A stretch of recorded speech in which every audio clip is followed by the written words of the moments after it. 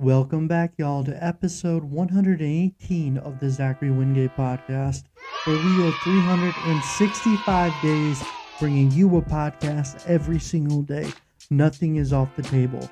The intention of this podcast is to inform as well as entertain. The goal is to maintain it within a 15 to 20 minute time period, giving you the information necessary to understand the topic or understand what I'm thinking about. So sit back, relax, and listen, and enjoy the show.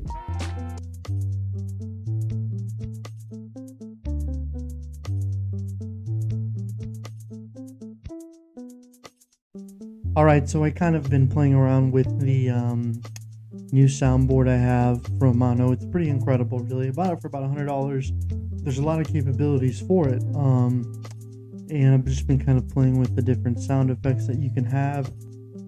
You can even have different voices.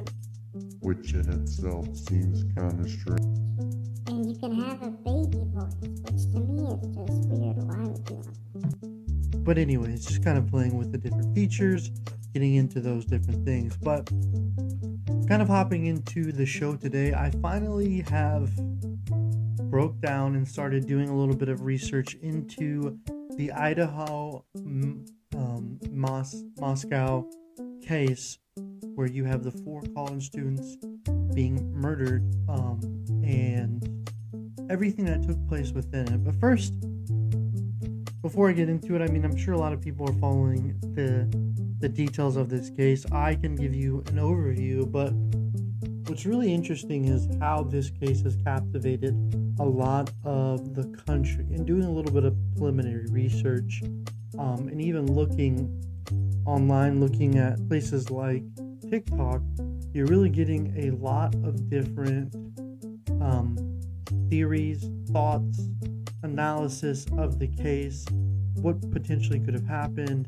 and you're getting the breaking information. And it's almost crazy because, you know, TikTok really got big during the pandemic when people were at home a lot more and they're interfacing with their phones a lot more, and the content kind of worked. Because whenever TikTok came out, you didn't really know what to expect from it. A lot of kids were using it for dancing, and it was kind of like, I remember I was at work and saw this dude who is actually now he's a pretty big TikToker. He's pretty consistent with what he provides. He's like, hey, I got on this thing, and it's like you get a lot of views. It's crazy.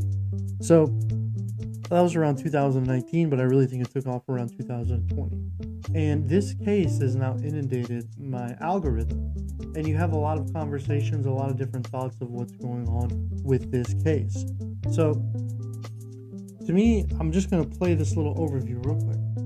Is most likely not a convicted felon because he's not popping up on APHIS or CODIS. That's telling me a lot about who this is. Surveillance video that Madison and Kaylee are in, their ride can actually be seen. So I don't think anybody's mentioned this in the Idaho murder case. Their ride to the food carts, you can see the car right there. And if you watch the whole video, you see the taillights.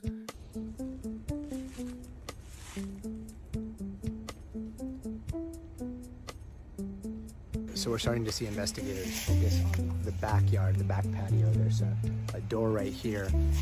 The back side of the house, it's on the second story, and investigators are putting down evidence markers. New news, this is December 4th. It's 12 a.m. when I'm reporting this, because I'm not sleeping still. This just came from a reporter whom I follow.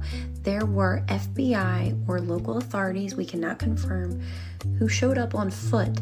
What the police aren't telling us is that they probably know who the murderer is, and they've probably known since day 1 or 2 of the investigation. The autopsy report for the 4 Idaho college students murdered is back, and the coroner is saying that after working 16 years with multiple murders, we're learning now that just after 3 a.m, police got a call about a disturbance outside a frat house. Kaylee 2 months ago complained about a stalker.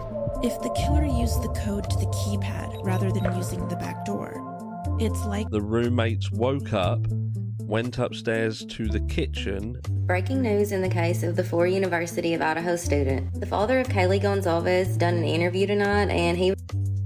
I mean, that's kind of So what I did there is normally I'll just do like one TikTok and just do one review of it, but I put a lot of different TikToks in there just to show you how this case has really captivated a lot of people's time and energy. And you know, I'm really surprised about how we're getting this different transmission point of, you know, number one, obviously the United States has always had this love affair with murders. There's always this whole curiosity thing, you know, putting it into a story, you know, some people calling it a mystery. You know, I've even seen people on YouTube channels who, that's all they do right now is they're in Moscow, Idaho, and they are shooting content around the clock. And then you have different people putting together different timelines based on people they're following and kind of tracking this whole thing. And it's pretty remarkable that so many people are engaged with it. Obviously, it's a horrible tragedy, but it's like you're getting breaking information. And some things that really stick out about the case, I think, is the parents released a video kind of talking about how they're fed up with the police force. There's no leadership, and they just need people to step up. And I think that's understandable from a family. I mean, what's tragic is this whole thing happened the week before Thanksgiving, and as we're starting to get through the case, you know, there's going to be more issues like this. I'm sure the parents are already impatient. I mean, it's understandable, you know. But a lot of this stuff moves really, really slow, you know, and a lot of times, you know, cases are solved. But one of the interesting theories that is kind of coming up, or the thought process, is the person who potentially committed this crime is more than likely a male, and it's more likely a young male. And from the case, it looks like it was potentially sloppy. Now, we don't know how this case is being categorized. In a lot of ways, when something like this happens, there's two categories, which is organized and disorganized. Meaning, usually the disorganized is caused from an impulse or somebody kind of wanting to do it but not really having the means to do it when they're younger. You know, organized is someone who's done this multiple times. They're meticulous and they understand what to do and what not to do. You know, the details with the parents, you know, one of the parents is even saying that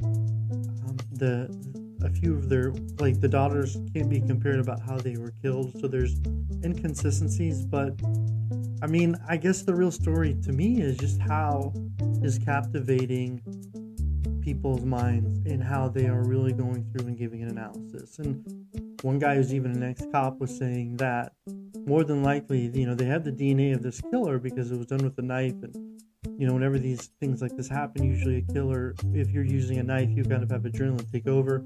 More than likely, you can cut yourself and bleed, or bleed at sight.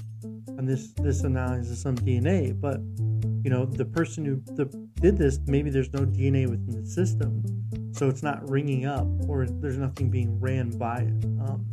So whenever they're running it through these multiple databases, they're not really getting what they thought they would be getting. So that's kind of one of the issues. Another one of the issues is it's still an active crime scene.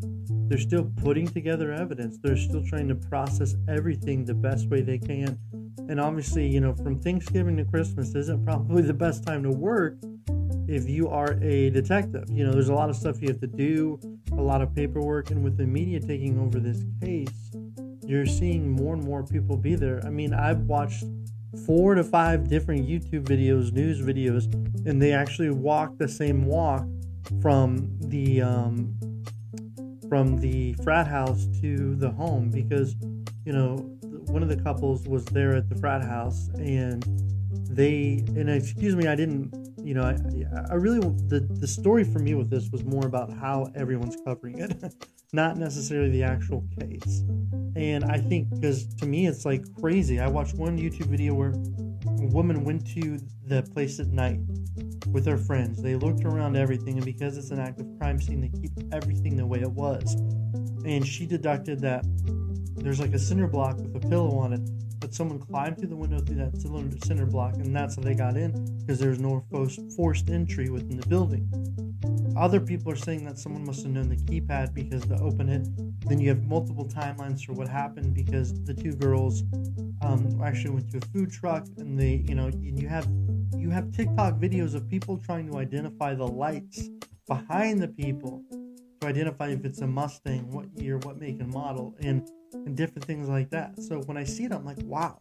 You know, it's like, the first thing I thought is like, man, if you could compile everyone's thoughts into some type of database or analysis of what it is and it generated a report, that'd be pretty incredible. Like, to be able to crowdsource analysis would be a new type of thought in the world, where we're like, all right, if everyone has these thoughts, let's do a crowdsource and try to understand what's going on. That's one level.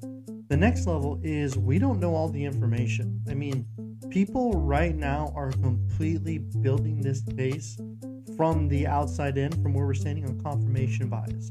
And I used to work for a CIA analyst who's in the CIA for 20 or 30 years, and now he has his own private firm, and that's where I actually wrote a case study. And in this case study, we talked about different analysis components, and he did one on John Benet Ramsey and kind of the different people who could have been involved in this case. And the murder for that has never came brought to justice, and that happened in Boulder.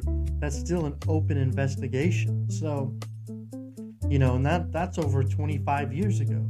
So with this being a lot more high profile, they're going to need to bring someone in because it's just generating more. But knowing the information on the inside, so how well and I'm sure they're doing the best job that they possibly can, how well law enforcement is categorizing and understanding what's on the inside, what they're seeing, what they're experiencing. And we all know you can't release information to the media, because then people could potentially say they're the killer and have different details and go from there and dilute the case. So it has to be like kept really, really tight. So you're kind of walking this fine line as an investigator, and I'm sure the FBI has been called in, and you know, you wonder how much resources, you know, the Idaho police have. Idaho, Moscow police force there, for state troopers being called in and kind of investigating it. And there's multiple levels of it, you know. So, you know, and when in all these components are kind of bringing together, and they're still working it, and people being there and kind of observing it, in my opinion, isn't the best for the case. You know, all this information being put out there. I mean, you could too. I don't know. It's like, if you have all this information from a data standpoint, you know, it seems like if the killer's still out there and they're watching all this information, there has to be something there. Because, like, if it is a young person, the young person's going to have knowledge of social media. They're going to be looking at all the viewers. They're going to be looking at all the content. And that, too, is something to consider of how it works. So there's a lot of different levels to it. So what it just...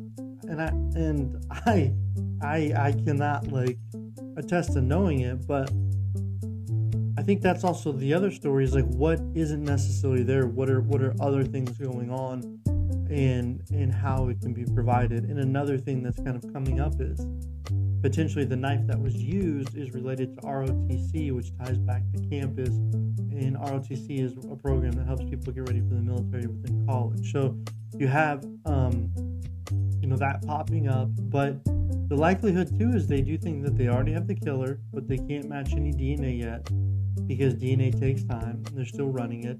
They just sort through all of the DNA in the building, in the house. There's 4 people, this hideous murder scene, there's going to be blood everywhere. People have to go in there and try to figure out it, and then figure out what is what. And like one of the videos I saw is like, was from a investigator, like, this stuff doesn't happen overnight. So I do think that this case requires a lot of time. I think that it's not something that's going to be solved within the next day or two. I mean, it could. Someone could come forth and say it, or a video or something could happen. But by now, everybody in this town knows of this murder. So you have to really think about that. And everybody knows of the information that's being released. And I'm sure there's a lot of people who are following it like religiously. So, you know, I just want to give my 2 cents on it. Obviously, I wasn't trying to give analysis of the case, just kind of observing it and seeing my thoughts on it and going from there. But thank you guys all for listening, and we will talk with you tomorrow.